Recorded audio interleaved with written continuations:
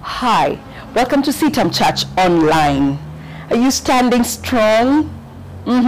These are devastating times. And so I just want to encourage us to stand and remain strong. My name is Reverend Grace Bukachi, and I have had a very hard season. This, from last year to now, it is scary, this whole COVID season, and then news of loved ones that I really cherished as friends, and it's devastating.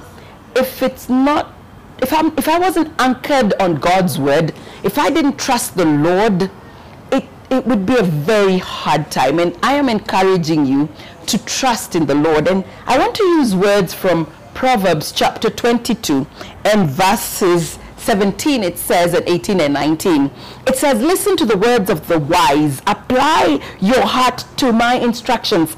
Keep it, for it is good to keep the sayings in your heart and always ready in your lips. I'm teaching you today, yes, you, so you will trust in the Lord.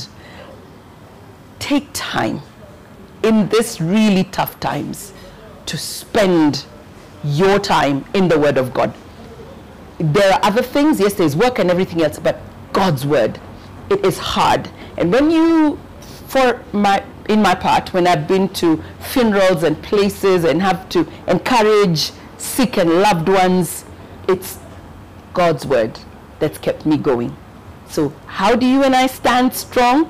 Only trusting in the Lord, putting our total trust, and teach the children to put their total trust in the Lord. May I pray with you? Lord Jesus, it's tough.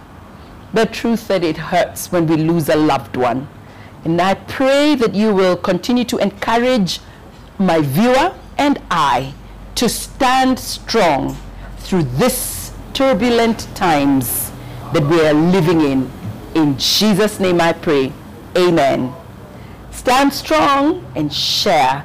Subscribe if you haven't. Would you kindly take this time and just down there scroll and just tap on the subscription if you haven't, and share it with someone. Share this, please, and encourage someone to stand strong. God bless you.